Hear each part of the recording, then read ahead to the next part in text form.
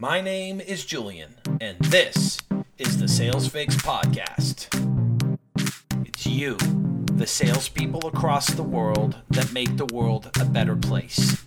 You've brought down prices, you've increased quality, you've caused the guarantee, the warranty, the return policy, hundreds of thousands of dollars. Discussions, interviews, sales quick tips. Everything to sharpen the saw and make you a better salesperson.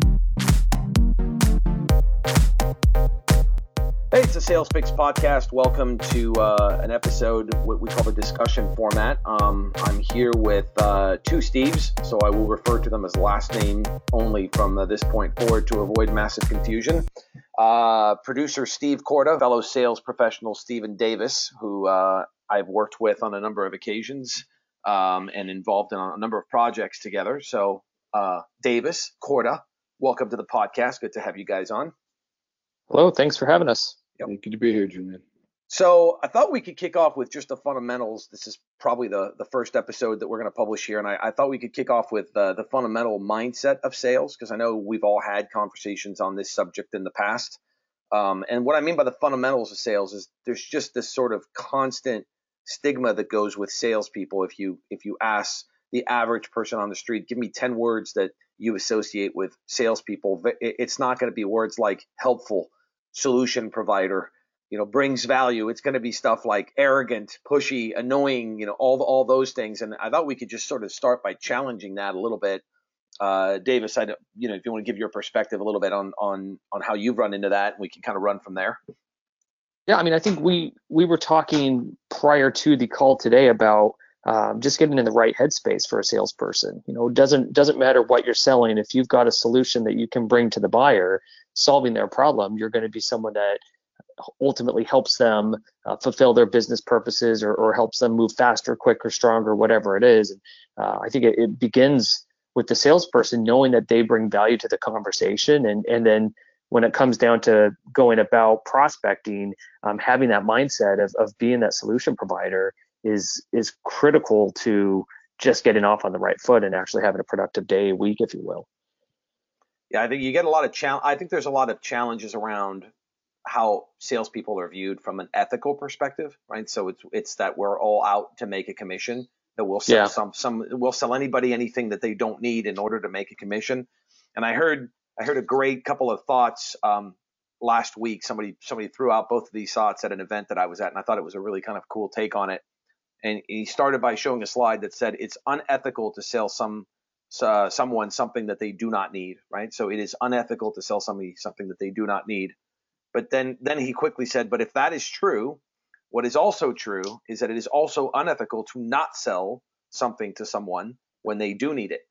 If you see that they need the product, it is unethical to not continue to try to attempt or get them to see the value in that and buy it. And I thought that was a really interesting perspective, right? Because like if you were a doctor and somebody came into your office and they had 30 days to live if they didn't buy this particular, medicine or whatever, would you be like, well, I'm going to let them think about it. I'm going to let them continue. You got 30 days. You don't have time. Like, you would be compulsive to push them further on that. And I thought that was the second part of that it's unethical to not sell someone that they don't need, that they do need, right? So let me rephrase that. It is unethical to not sell someone something that they do need. I thought that was a really cool second thought to that concept. Well, and you're getting right at I took sort of a different route to sales, still circuitous route, but it was sales all the time, and you were the one who recognized that. But I was teaching English, and I was coaching football among other sports. And at night, some of these guys were hanging on every word because they really wanted the football knowledge that I had, what little football knowledge I have. But in the classroom, I know they really needed the English, the literature, the ability to write and express an idea and form a thought. I knew they needed that. So I couldn't, that was my best sales training ever, was day after day. How do you sell somebody on the idea that this is, it's that idea of, I would have been negligent in my job. I would have been negligent as a citizen if I weren't forcing this, quote unquote, forcing this subject on people. So you have to find ways to sort of cajole, to negotiate, to make things interesting, find, that aren't interesting on the face of them, Yep. to share the value of, and you can tell I talk like an English teacher. It takes me an hour to get to my point, but it takes, the idea that, hey, there's an inherent value in this, and I need to make you see that. And if I don't make you see it, then we're both going to fail. Yeah. Well, go ahead, Davis. I was going to say that's a really interesting point, and maybe even a good segue. Like, I need to convince you to buy this as one sales method versus I need to see if there's even fit. And how do you get your as a salesperson, how do you get your mind in the right space for that approach? And as a consultant, what are some of the things that you do, Julian, to try and get people to go in that direction? Yeah. So the first thing is you cannot accept the premise that you're a leper. You cannot. You have to go a step beyond or a step behind, but prior to, I think, the initial just, does my product have value? Does my client need my product? The first mindset that you've got to create is the profession of sales in itself is not inherent. It's not an inherent bad thing, because I think that it's easy to say, salespeople, you guys are always bothering people. You know what? If I want something, I'll just buy it. Really? Right? You're going to find a solution if you just want it. Well, the science and history shows us that is not the case. Or how many things go up on Shark Tank that all of a sudden they sell 4 million units because people found out about it and they knew they needed it. They knew they had some kind of pain to it, but they weren't searching for the solution because the solution was right. So the first piece you have to accept is that the role of outreach, of seeking out people that have a problem so that you can offer those people that do have a problem a solution, you have to first and foremost accept that that is not a bad thing. That's actually a very, very noble thing, right? The old gag is sales is the oldest profession in the world. Some people think that it's something else, but that's just a subset of sales, right? So, but selling stuff is, everything is sales, and nothing moves. If you look at the economy and any product that you're looking at, I'm sitting at a desk, I'm sitting on a chair at a desk, and if I look at both of those products, there isn't an aspect of those products that was not touched by salespeople. The reason I can afford this desk is because salespeople pushed down the manufacturing costs, came up with better solutions, ways to manufacture, assemble, ship. All of those elements all got touched by salespeople. If it wasn't for salespeople, we'd still be lighting ourselves by candlelight, right? So I, first and foremost, I think you have to accept that premise, and then you have to go into the, okay, now what kind of salesperson do I want to be? Do I want to be somebody that's professional and does it well and seeks to help people? But first and foremost, the first baseline thing is, it is not a bad thing to reach out to people. And I'll throw one last thought at this, because I think, but before I hand it back over here, because I think where this comes from is our moms, right? Our moms all gave us scripts when we were growing up. Our moms all taught us most of us a series of rules. And one of the rules was, don't talk to strangers. Well, that goes out the window the second you decide to work in sales. You're not going to be able to apply that rule, right? So don't bother people. Don't talk to strangers. I'm still being told that rule on a regular basis when my wife and I are in an elevator and I strike up a conversation and get a group therapy going on the elevator of like 14 people. And she's like, we were just going 30 floors. You couldn't just leave it alone? Right? But even outside of that, I think the baseline script is, don't talk to strangers. Don't bother people. Don't call up people. And I think you can still follow the spirit of that rule, which is don't bother people with your agenda. People have their own agenda. You can still follow the spirit of that rule and be in sales, but you can't be in sales and not talk to strangers. That doesn't work. Yeah, and I think we'll get to this in future conversations, but I'm not bothering people. A salesperson fundamentally is, you're interrupting somebody whenever you reach out, whether that's reaching out with a phone call, an email, or even walking in. And then it's that balance though of, I'm not trying to bother you, right? I've got to provide value with a conversation, and during the scope of that conversation, if there's interest, then we can extend that to see if there's any sort of solution or need that we've got. But I'm reaching out because you potentially have a problem that I can solve, and I think this is a really good opportunity based off of X, Y, and Z. And if a salesperson can go into each and every phone call or each and every conversation with that in mind, like you potentially have a problem or you potentially have an issue that I can solve with this product or service, then let's go explore that. And back to it being a noble cause, I'm reaching out because I can help you. And versus I'm reaching out because I'm going to sell you something. Big, huge mindset difference, and a big, huge, leverage point for a salesperson to, back to what you said about, is this a professional type of approach? Is that the salesperson that I want to be, or do I want to fall into the bucket of being that pushy salesperson that's just out for me? Yeah. And and this is where I think education actually sets up people incorrectly on this stuff, because there's no sales curriculum in most business schools, Yeah. right? I mean, every company in the world has a sales department, right? Or at least somebody doing sales. It's like the one job that you can find at absolutely any company. There's somebody Yeah. selling something, right? And yet, I don't know about you guys, I've yet to ever see a curriculum, which is great for me because it provides me a living trying to fill that gap, right? But I've ever Yeah, yet to see I wouldn't complain too loudly about that. yeah, exactly. But I mean, again, I mean, there are business programs, masters in business administration. I had a friend of mine who recently graduated, went back and got an MBA in his 40s, and he was walking me through kind of what his curriculum was over the time period that he was in, and there was nothing on sales. There's the sales euphemism, marketing, right? Salespeople who are in denial about the fact that they're salespeople, but there wasn't anything purely, a real academic approach to understanding sales, to understanding that human interaction and how you create that human interaction. It just doesn't exist. And as you know, I was a judge for it was a pitch contest for our local. There's actually an entrepreneurship program at the local college here. Yep. And what I kept telling every team after team was, I said, tell me in a sentence what your product or service does. Yep. And I'm somebody who I'm in sales, but I also work with vendors. And if a vendor calls me up and has a solution to a problem that's bothering me, they're not bothering me. They're solving my problem. Yeah. I mean, it's so the first step is you got to get in your mindset that I have a solution. It may not be for this person, and that goes for everybody. That goes when you're calling up, that guy or that girl for the first date.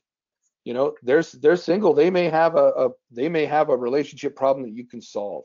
If you're going in for an audition, sure, there's 200 other people doing that. You may be exactly the solution that they need. And if you go in with the mindset that, hey, I bring, and you know what you bring to the table, and you can get right to it quickly in a conversation. And that's the training that's missing, is the ability to have a focused sales conversation that gets to a point. Not being what my old sales manager used to call, don't be a professional visitor. Yeah. Be somebody who shows up and says, here's what I have to offer. Is this, and kind of, then you find out a little bit more about, you don't throw all your offerings on the floor first thing, as they say, don't spill your candy in the lobby, but go in and give them a little taste of what you have to offer, find out where you can help, and you might have a match. Or you might find out you don't have a match, and now you've made a great impression on somebody. When they do need that service or that solution, they'll remember you. Yeah. Just to give proper credit where credit is due, don't spill your candy in the lobby is actually one of the Sandler rules from the Sandler sales system. That's just something I always do. Yeah, yeah. No, many of us use it and have no idea where it came from. Yeah, absolutely. But it's a great concept, as are all the other ones as well. But it's framed or anchored on the idea that the initial conversation shouldn't be about our agenda. It should be about their agenda, right? People care. We're all narcissistic in our own way. We've got, we're priority number one. We're all number one in our own priority list, right? So with the possible exception of Mother Teresa, but the rest of us, we're all number one on our priority list, and you got to talk. I'm number about 1 through 10 in mine. You're what? Sorry, Corda? I'm number 1 through 10 on my priority. 1 through 10 different. Is that because you have 10 personalities, or there's just 10 different priorities that you're working on? It's all me, baby. Got it. So on that note, Davis, do you have a memory, or do you have a sense of when that coin dropped for you as a sales professional? Somebody's been in sales and now managing and training other salespeople. I mean, what kind of rejections did you go through that caused you at some point to go, okay, there's got to be a better way than just to walk in and throw up information about my product? Yeah, it's interesting that you say that. I was trying to think through a couple of examples, and for me, maybe in one of my first sales jobs, helping to, create a product out of nothing, going in and having conversations with prospects. I want to talk all about the product. Hey, this is what it is. This is why we built it. This is how cool it is. This is how, we're helping, this consumer and that consumer. And it was all about the what. There was nothing about the why. I wasn't starting my outreach and my approach and my conversations with the prospect that I was talking to. They granted me some time for whatever reason, and I went in there and just told them everything about the product, but didn't have a conversation of any sort of reason why that prospect needed it. And I remember at one point in time, somebody saying, "Hey, this is interesting, but man, I just need to be sold on this a little bit more." And I remember losing that opportunity because I was focusing on, okay, this is back on the features and the benefits of the product and the price, not what is it that business is particularly, what opportunity does that business particularly have, right? And in this case here, it was a cause-based marketing type of product for small businesses. And this is someone that I come to find out later was involved with a lot of the community, but having a difficult time juggling everything and saying yes to some people and no to other people when it comes down to sponsorship and support. And had I really focused in on that, I had a solution that could have saved him time, saved him a little consternation with his consumers, and ultimately positioned him as a stronger player in the local marketplace. And that was probably my aha moment. Talking to some of my mentors and managers around the time, and realizing, okay, there's a different approach. And if I can go in back to what we've just been talking about of being a problem solver and figuring out, what opportunities do we have to move a conversation forward, or potentially not. If there's no solution, I don't need to sell anybody anything. It's just not a fit, and I need to go find the folks that have a need. Yeah. Hey, Davis, how did you find out that was the sticking point? That was the pain point that you should have gone after? I ended up having a conversation with the business a year later, right? And so opportunity for me to learn in that year of what worked, what didn't work, but ultimately how to start having better conversations, and won the business at that point. But I should have been able to do it a whole lot earlier. And then how did you implement it once you learned that? How did you make sure you brought that out sooner?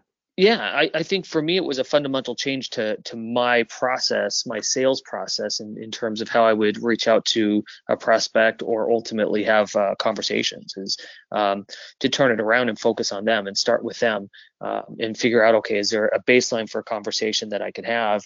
We'll talk about different sales processes, but I'm a big fan of the challenger sale, and teaching to differentiate what a product is, and ultimately leading to that as a point to get the consumer to think, wow, I hadn't really thought about it that way. I've been in traditional sales training, you're told to ask a bunch of questions and really build rapport and to build strength on discovery. And the problem that I've got with that is, for most conversations, especially early on, if I start drilling a prospect with just a bunch of questions, they get bored, and most salespeople ask the wrong type of questions. How long have you been in business? What's your favorite thing on the menu? Why did you pick this location? Stuff that has absolutely no bearing to a conversation. So what I found is that most of the folks that I was talking to, they didn't want to engage in those conversations. And so if that was the case, then I had to go straight into my product and say, okay, well, here's all the cool things about this trinket or that trinket, versus still finding a way to discover if there's any sort of problem or need, excuse me. So I think I just talked in circles about that. I'm not sure I made any sense whatsoever, but it's the best I could do. No, it all ties into sales process. I mean, it all ties into having a process versus just winging it, right? I think that's ultimately, at the end of the day, if you push everything aside, you could sum up all of sales training with just essentially the one concept of, don't walk in here winging it. No surgeon going to surgery going, you know what, Mr. Corder, we're not sure what we're going to work on today. We're just going to cut you open, root around in there for a while. When we see something we don't like, we'll take it out. I mean, you'd freak out if any other professional. Surgery in Montana too, then. Okay. Yeah, but they're kind of scary, I imagine, right? So I think you hit on a solid point. For me, I had a couple of situations, and one of them comes to mind where it's just a reminder that we don't ask, right? We ask questions, like you said, but we're not really asking around the right things. Yeah. I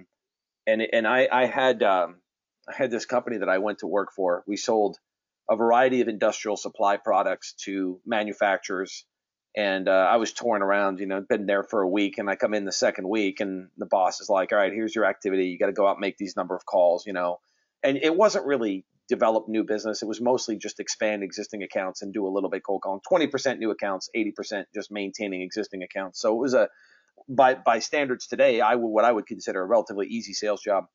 And we had hand soap. We had this industrial hand soap that had some stuff in it that helps clean your hands when you've been working on engines and stuff. And so the boss says, hey, the second week, go out and make some calls. Here's your call agenda this week. The industrial hand soap is on sale, and the commission is double if you sell it, right? So it's like, all right, less money from the client and more money for me, right? So I'm like, I'm pretty excited. First sales call, I walk in and I start pitching the hand soap hard, right? Because back then I didn't have a process. I walked in, we were talking about me. I'm here. Yeah. Welcome to my favorite subject. It's going to be about me.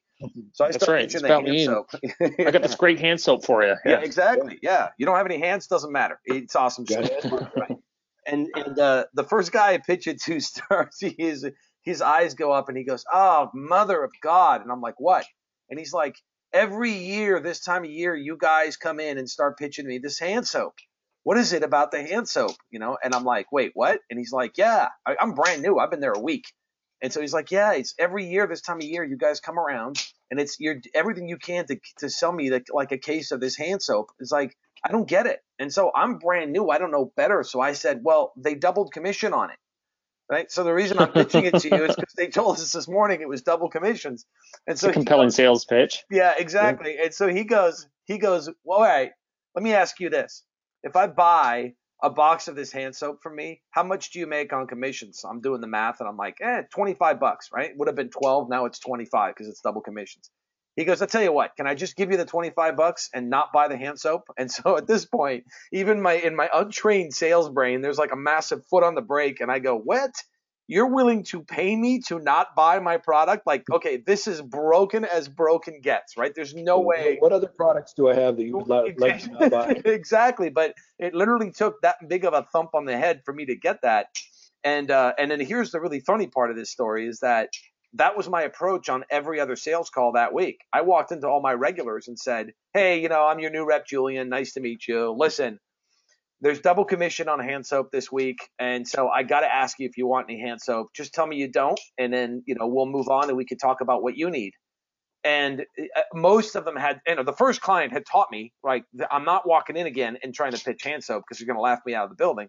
And so I walked in with, just like, listen, I got to pitch it to you because my boss is going to ask you if I brought it up, right? So do you want hand soap? I get double commission and you get 20% off. You just say no, and then we can talk about what you want to talk about. And what's really funny about that is I got a lot of very positive response. I think I won a lot of trust with a lot of my clients very quickly. But the other piece is I actually ended up selling quite a bit of hand soap because we talked about their agenda. And then when they got to the bottom of it, we were wrapping up and they'd say, you really get double commission on hand soaps? And I'd be like, yeah, I don't know why they push it this time of year. And the guy like, yeah, well, you know what? I'll take a case. A lot of them at that point were willing to help me out and buy the soap that it's not that they weren't necessarily going to need it. They just didn't want it shoved down their throat. It wasn't a priority. Right. But, and then of course the best part of that is at the Friday meeting, it was like, well, Julian's brand new and he's second on the board in hand soap. Why can't you guys be more like him? And I was thinking, you don't want to walk in saying what I'm saying because you'll get yourself fired if hey, Julian, what are you doing? I don't know. I had to say, I don't know, because I wasn't going to say, well, I'm throwing you under the bus, boss, you and the company. I'm throwing you guys under the bus and the clients think it's funny and they buy hand soap anyway. Right. So it's a good title for a memoir, though. Second in hand soap. Second in hand soap. Yeah. Second in hand soap. Second in hand soap sales, or just leave it at second in hand soap. Period. Whatever. Yeah. But that's a classic example. I mean, when you are, I'm in a situation literally where a client says, I will pay you to not buy from you. And you just have to go, okay, so what's broken is that company didn't do any sales training. I mean, I didn't last long there. And part of the reason I didn't last long is because I wasn't growing. I wasn't getting any better because I was a product expert. I was getting smarter and smarter about the products that I sold, but I wasn't getting any knowledge on how to sell them, right? I think that's a fundamental issue when it comes down to sales training, because that's usually what it's meant to be. All right, here's the product, here are the features, here are the benefits, not focusing on a conversation that builds value and how do you then later use the product's features, benefits to help get the deal done versus going in with that. Right. And if you take that out of sales and you take it to, and you both know me, you both know there's no way I wasn't going to this analogy at some point. Right? If you take it to a dating analogy, can you imagine being single and walking up to a single girl in a bar and saying, hey, so this is my birthday.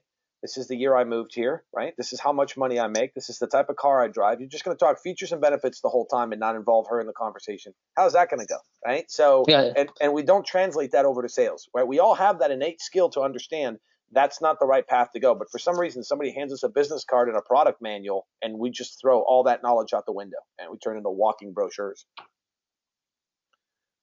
back to salespeople are pushy, salespeople are aggressive. They're all about them. Yeah. Yeah. Yeah. Oh, yeah. It's like, yeah. you just, you're just going for that commission, and it's very clear. They're like, why do I want to give you that commission? When, if there'd been a conversation about, hey, here's what I can do for you, then at the end of the conversation, there's a conversation about, hey, how can I help? Exactly the conversation you had. Yeah. How can I help you make your commission? Right. Based on this relationship we've established. Right. But their needs first, right? You got to take care of their needs first in sales. And again, and I think that's what creates this sort of hostility, but there's an opportunity there. And the opportunity is to sound different. I mean, because it's Pareto's law, 20% of salespeople get 80% of results. And there's an opportunity there to be that one salesperson that walks in that's different than all the others, because they're not just talking about themselves and their product, right? So whenever anything's done wrong, a vast majority of the time, there's a huge opportunity in being even just slightly better than that and standing out from the crowd. And that's what, I love about the right methodology in sales, the client centric, not sales centric, but the client centric way of selling, which ultimately is more efficient. So bring it back to mindset, because that's what you started this at. How do you as a salesperson, or how do you teach, or what's your approach to teach salesperson then to use mindset to change their way or change their process? So to me, it's shifting the mindset is I'm going to shift the debate, the source of debate, away from the product and to the fit.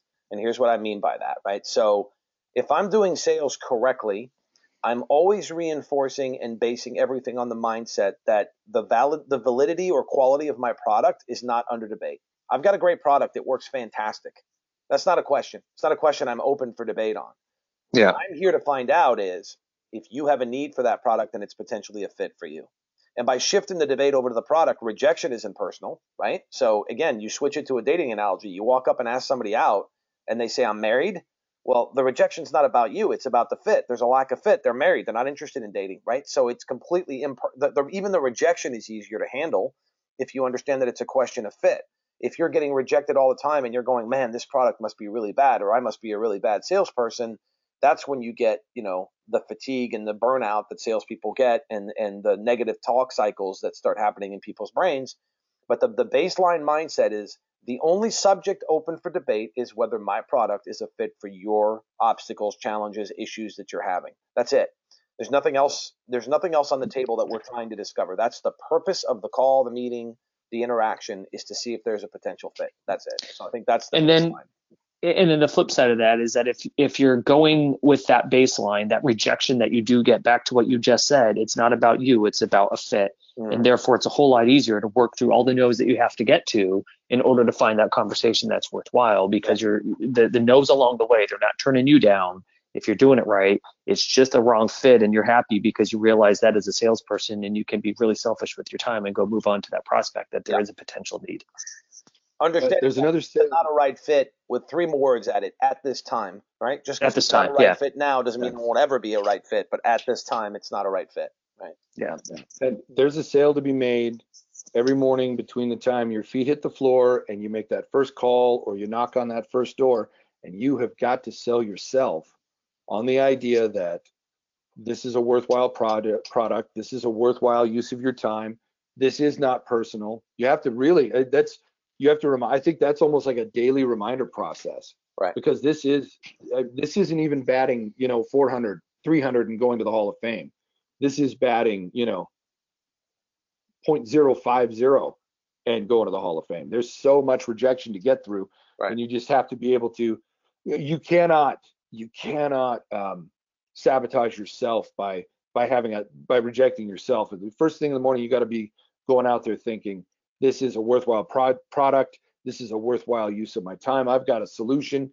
If not for this person, then for the next. And Corda, what I would accentuate off of that is, even before yourself, it's the baseline of the sales profession that you have to accept as valid, right? And it doesn't happen to me much anymore, but I remember in my early days, my early career, when I would tell people I was in sales.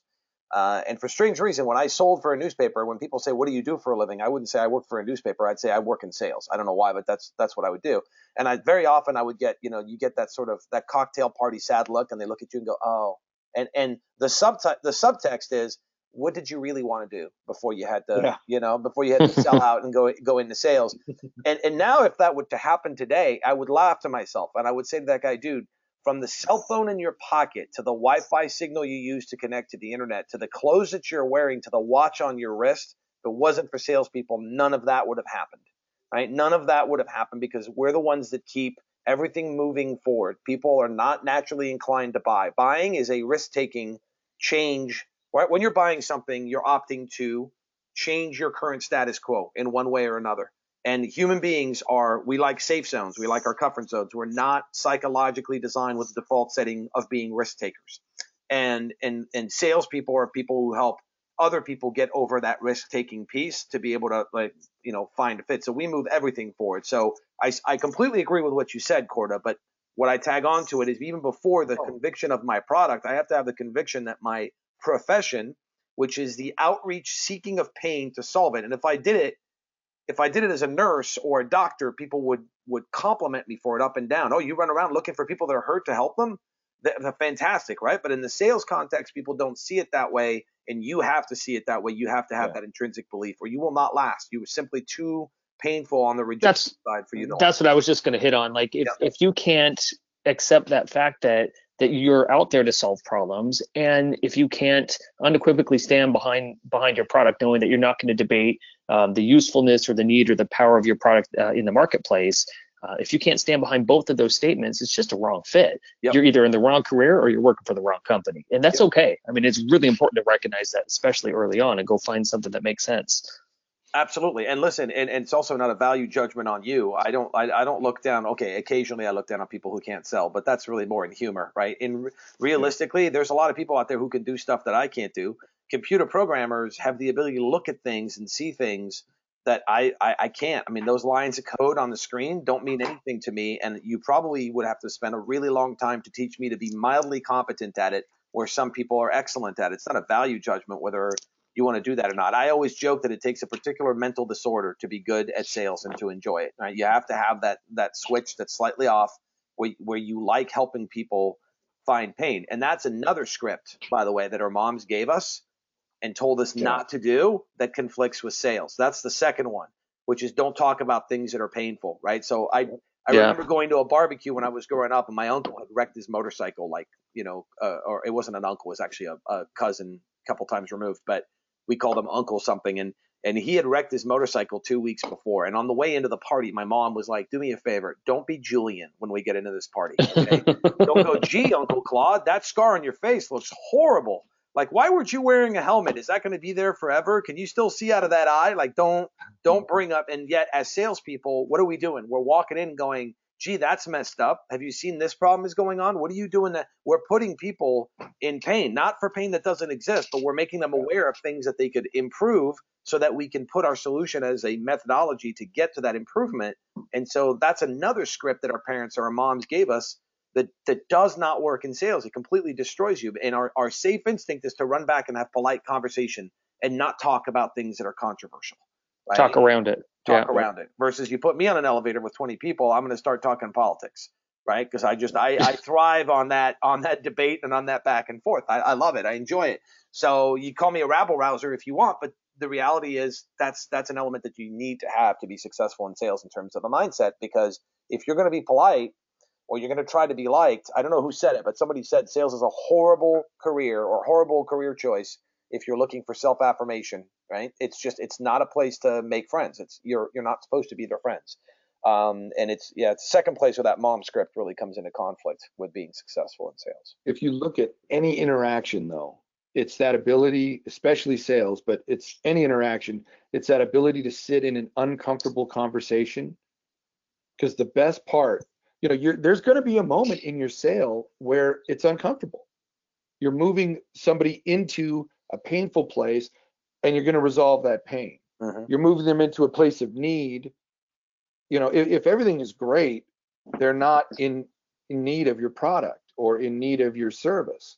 And I mean, just thinking about in your personal relationships, you get to the deepest level after you've been through that uncomfortable moment and sat through it. Although most people are trained, don't ever just stay on the easy, calm, placid surface of things. And is there any more, like if I were talking to a young person now, which is great to be old enough to say young person, is there any more empowering career than sales?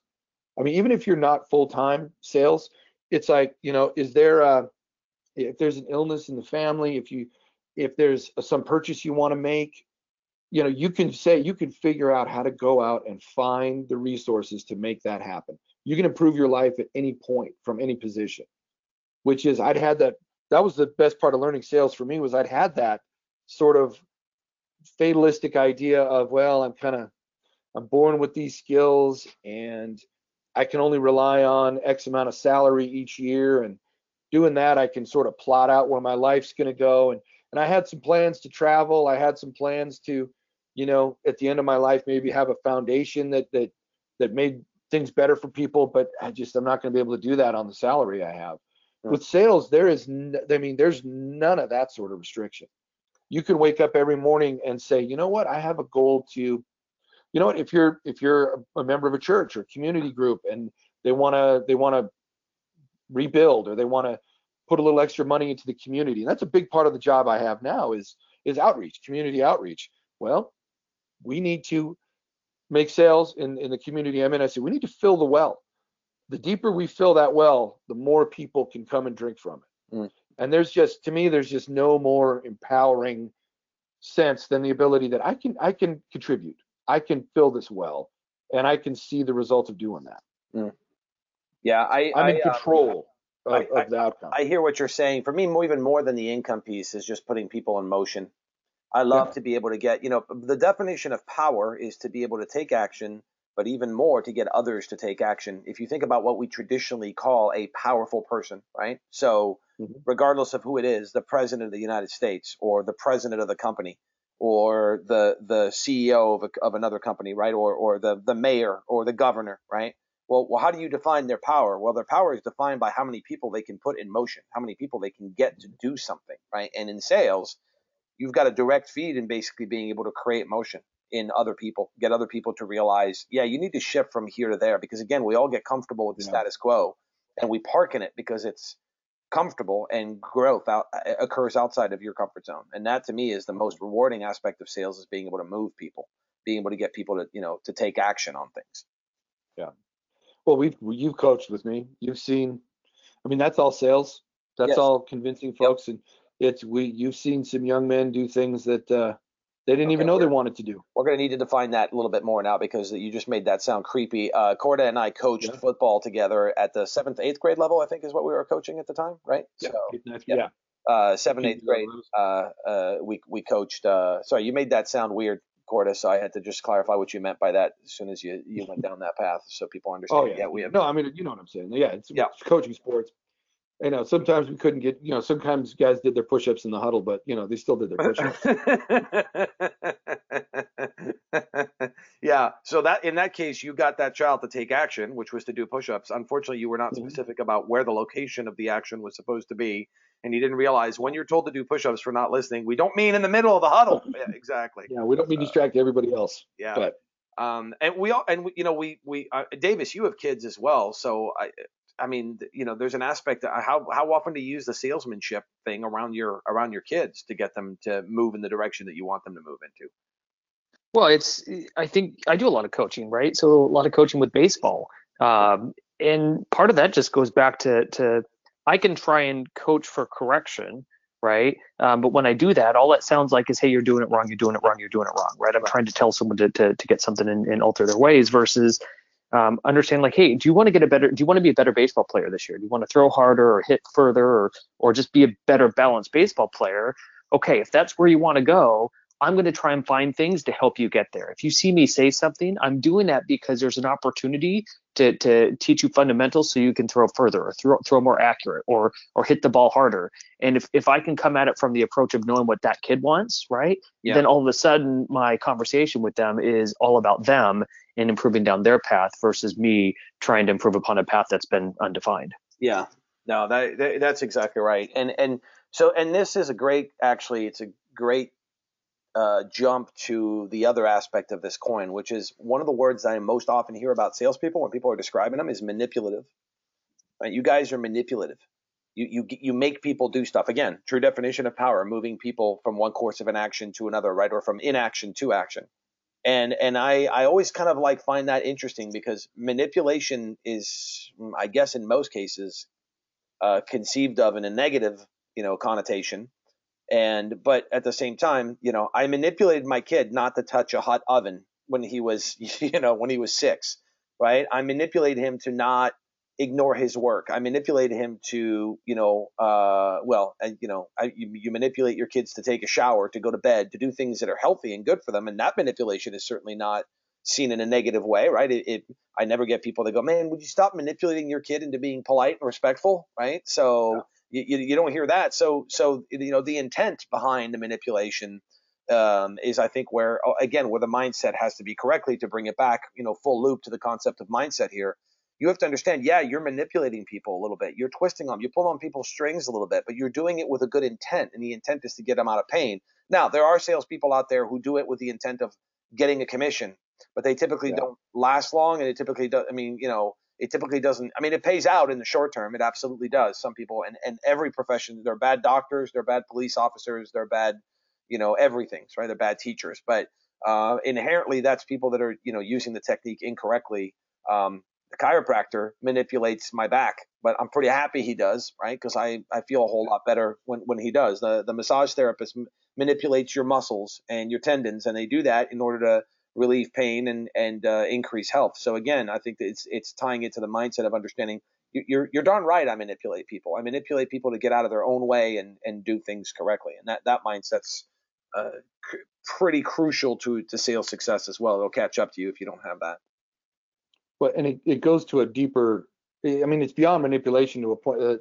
A concept called enrollment, which is getting somebody to see the benefit in something and then getting it to the point where it's their own idea. Yeah.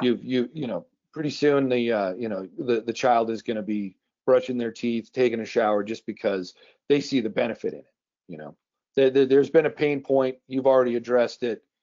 It's now their idea. I hope that's coming, because he's 12 years old and I'm still working on that being a reflex. But yeah, I hope that's coming. I hate to go into coaching again, but I coached with it's funny because behind the scenes, you and I have had this conversation many times, and now we're putting it out for broadcast or podcast. But coached with the highest. He's got the highest winning percentage in the state of Washington, and just produces high level athletes and high level young men every year. And one of the greatest days of my career, sales, coaching, or otherwise, was when I spent 2 years trying to get him to change our approach to the kickoff.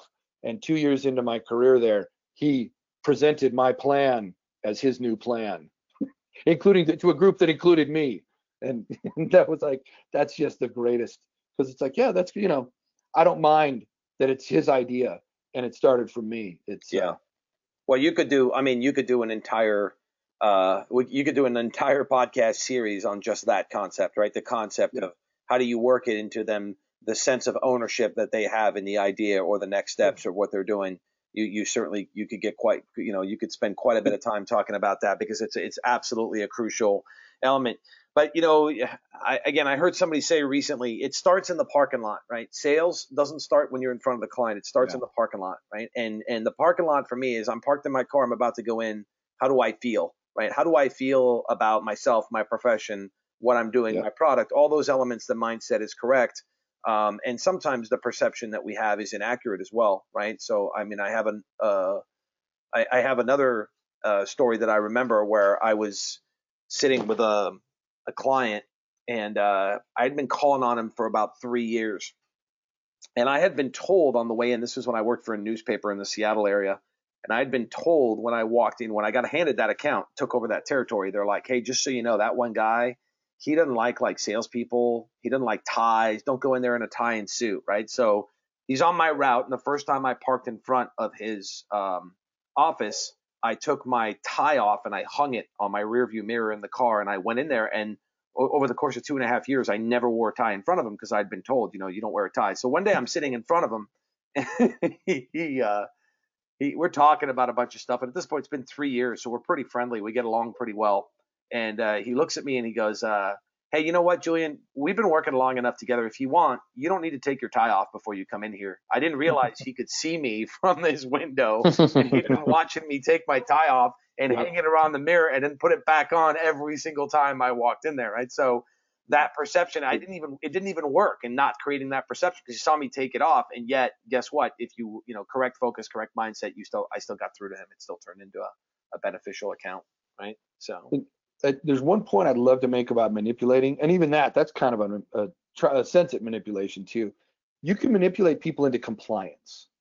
You can manipulate a client into signing, but you can't manipulate them into implementation. If you've manipulated somebody, as soon as they're gone, as soon as you're out of sight, they're misbehaving. They're not. If you're gone for a week, they're not showering. They're not brushing their teeth. If you have browbeaten and manipulated them into signing this thing, that's fine. You might get that initial commission, but they are never going to implement the product or the service in any meaningful way. Yeah, absolutely. No, it's interesting the way you said it, the implementation phase, right? So it's they may pretend to go along, but you haven't won their hearts and minds, and hence you haven't won them over, right? So yeah, I think that's one of the, I think the term manipulation is kind of a dirty word in sales. Yeah. It's a dirty word anywhere. Yeah, it's a dirty word anywhere. And there's salespeople that they think that that's what their job is. Like, I need to convince you to do something, or I need to really, really put the screws to you in terms of urgency or the fear of missing out, and using scare tactics to get you to buy, to manipulate you into making a decision, right? In this case, a positive decision. And that's a dangerous spot to be, right? And it just goes back to the same thing that we continue to talk about. If that's the approach going in, yeah, that salesperson can win some accounts, but they're not winning long-term relationships. They're not solving problems. They're not building value. Those are the folks that the salesperson would be afraid to call again in a week or a year about a product that they sold, because they convinced someone to buy something that they otherwise didn't need, versus being thrilled to follow up with a customer based off of a solution that you provided, and seeing if there's an opportunity to grow and expand that relationship in the future.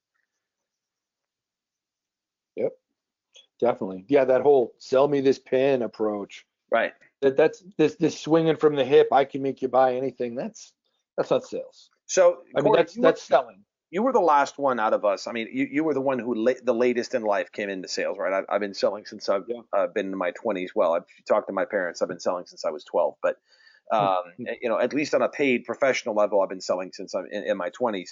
Yeah. But you came into sales kind of later on in your career. As you went through other careers and you were in different roles, how did you perceive salespeople? And most importantly, did you perceive a difference between salespeople who did it correctly and salespeople who didn't do it correctly? Or was that just, you just had a different reaction, but you didn't know why? I'm just curious from the sort of, Oh, no, I can tell you, because I had I had a long conversation with a couple of car salesmen one time, and it was like, I was a reporter, which is everything I'd wanted to be at that time. But I thought they were cheese balls, and I called them cheese balls. And we were talking,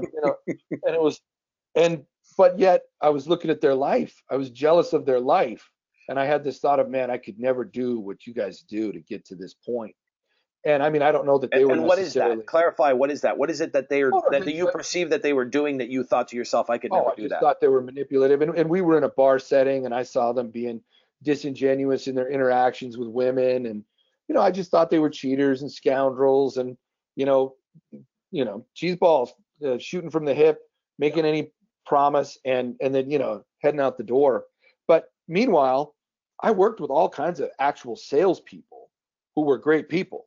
I coached with them. I worked out with them. I hung out with them, but I never really thought of them as sales. It was this weird, you've got this, and I mean, there's every profession has their sort of negative avatar. Coaching has the abusive, yelling, screaming person, and sales just has, to me, it's just the cheese ball. There's no personality there. There's no integrity there. It's all about the sale. It's, it's they've got commission breath, that sort of a thing. And you feel there's you're being used. But so this, go ahead, Steve. I was just going to say, this might be a good segue in terms of just kind of wrapping up the conversation around mindset. So if that was your outlook or your view on sales folks, why on earth did you want to get in a career with that type of mindset? Oh yeah. Geez, I don't know. I still don't know. I Somebody sold must him have sold on it. me. I sold Yeah. him on it. You must have sold me on it. No, it was, and the thing too is I was on the other side of that newspaper. There was a wall dividing. There was a Yes. great wall dividing Not a wall sales. like Trump's building, a wall like No, the Berlin Wall, with like yeah, guard like towers and barbed wires and snipers, that kind of wall between the editorial and the advertising. Absolutely. in editorial and advertising. Yep. And I was on the editorial side. And one day Julian crossed the wall and said, "Who is Steve Korda, and why is he the only one writing in the newspaper this weekend?" and, and I just, over the years of talking and getting to know, oh yeah, there's ways of, these guys had the better life. These guys had they had an approach. You just learn the approach. And I realized I was using sales all the time. I was getting people to tell me things they probably shouldn't have told me, and I was publishing it in the paper. And then I got into teaching and coaching, and here I am teaching. I'm selling poetry to guys that want to be in the NFL and the NBA, and they're winning poetry contests. And it was a long process of breaking it down and seeing that, oh, this is something that can be done with integrity. And yeah, go ahead. No, go ahead. Finish your thought. Sorry.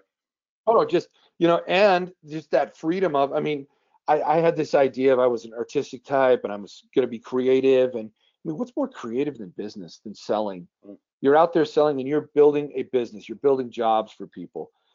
And I mean, getting back to a conversation we were having earlier, if your name is Steve Wozniak, you'd better have a friend named Steve Jobs, or else you're going to have a brilliant product that nobody knows about. Yeah, that nice two Steves transition there. Yeah, I mean, this is the next Steve combo right there. Nicely done. Hey, Davis, I'm curious about one thing because I'm married to a sales professional who got into it before me, who got better at it, and who is still better at it than I will ever be. I'm good at teaching it, but I don't think I'll ever hit the level of sales skills that my wife does. You're married to someone who is not a salesperson, right? So is that ever a conversation in terms of that perception that comes up at home? Like in terms of how she perceives either what you're doing or her interactions with other salespeople? No, not really. That's an interesting question. Clearly not a pre-planned one. We can. Yeah. Yeah. Everybody will pick. Anybody that thinks this show is overly rehearsed, Yeah. it's not. No, I just, I think I guess part of it is my approach to it. Like I don't think negatively of salespeople. I don't think negatively of people in that profession. I think it's it's a job. It's a job that some people flock to for a lot of opportunity. For freedom and for flexibility in terms of it's not the same thing day to day to day, and then for earning potential is a big one, right? For most sales folks, you're in an uncapped world.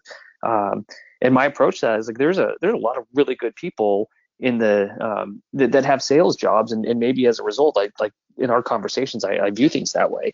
But the flip side of that is like I get annoyed by a lot of really bad salespeople. They bring the profession a bad name. Yep. They're frustrating to talk to. I had a phone call the other day that someone said, "Hey, I'm sorry for interrupting. I just need to take 37 seconds of your time." And he gave a quick spiel and then just said, "You know what? I want to know like what's keeping you up at night."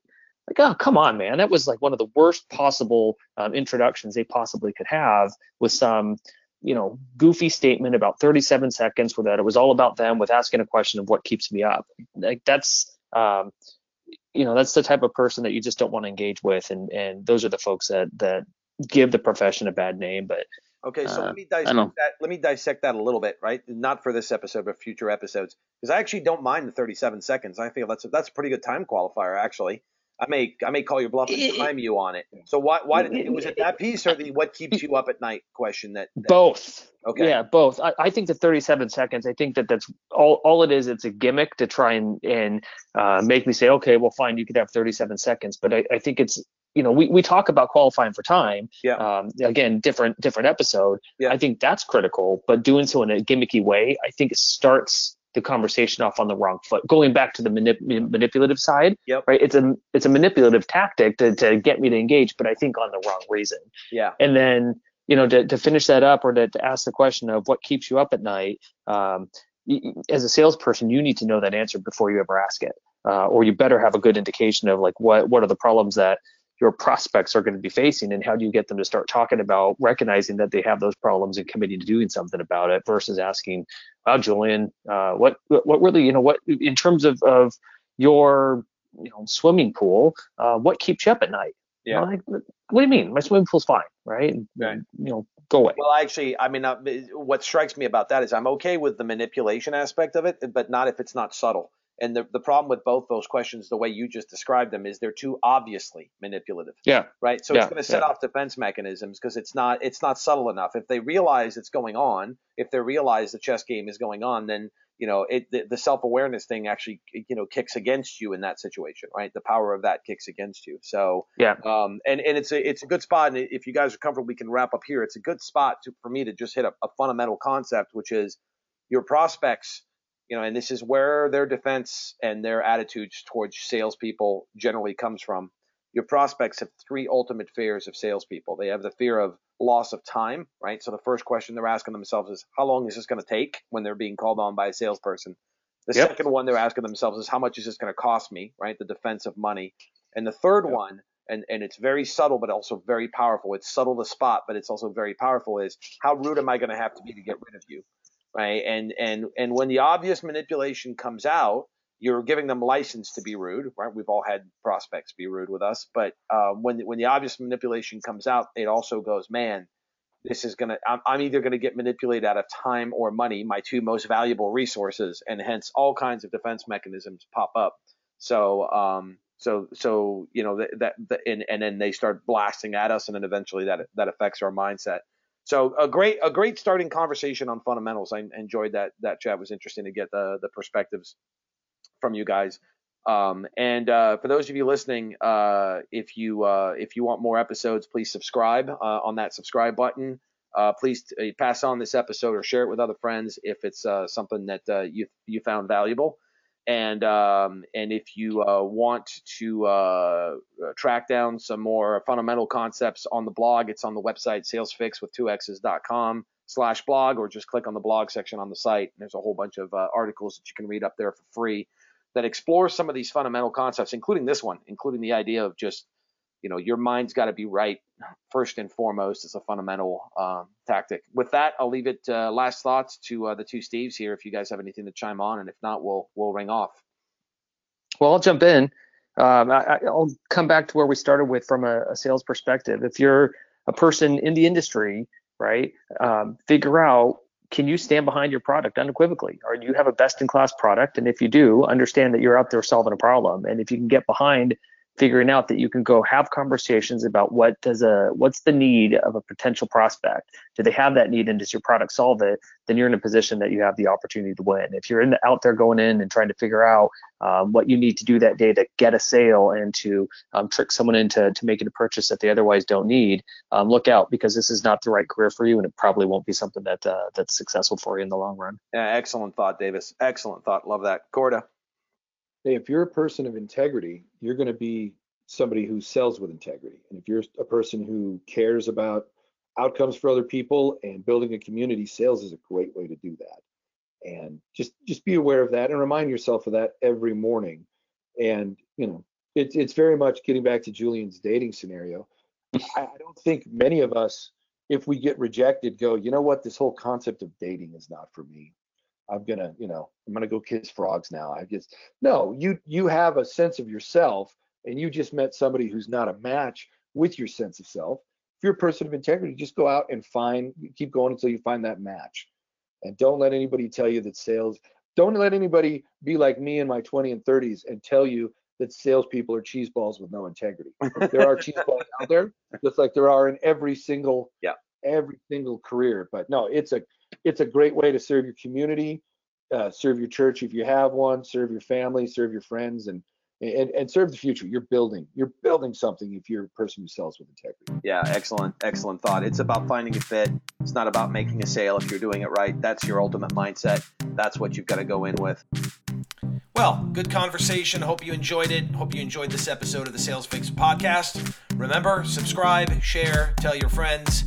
Let's all make the world a better place through our sales efforts, because no matter what you sell, if you sell it from the right positioning, what you're doing is honorable and it's important. It's more important than you think. Have a great week, folks. Sell something.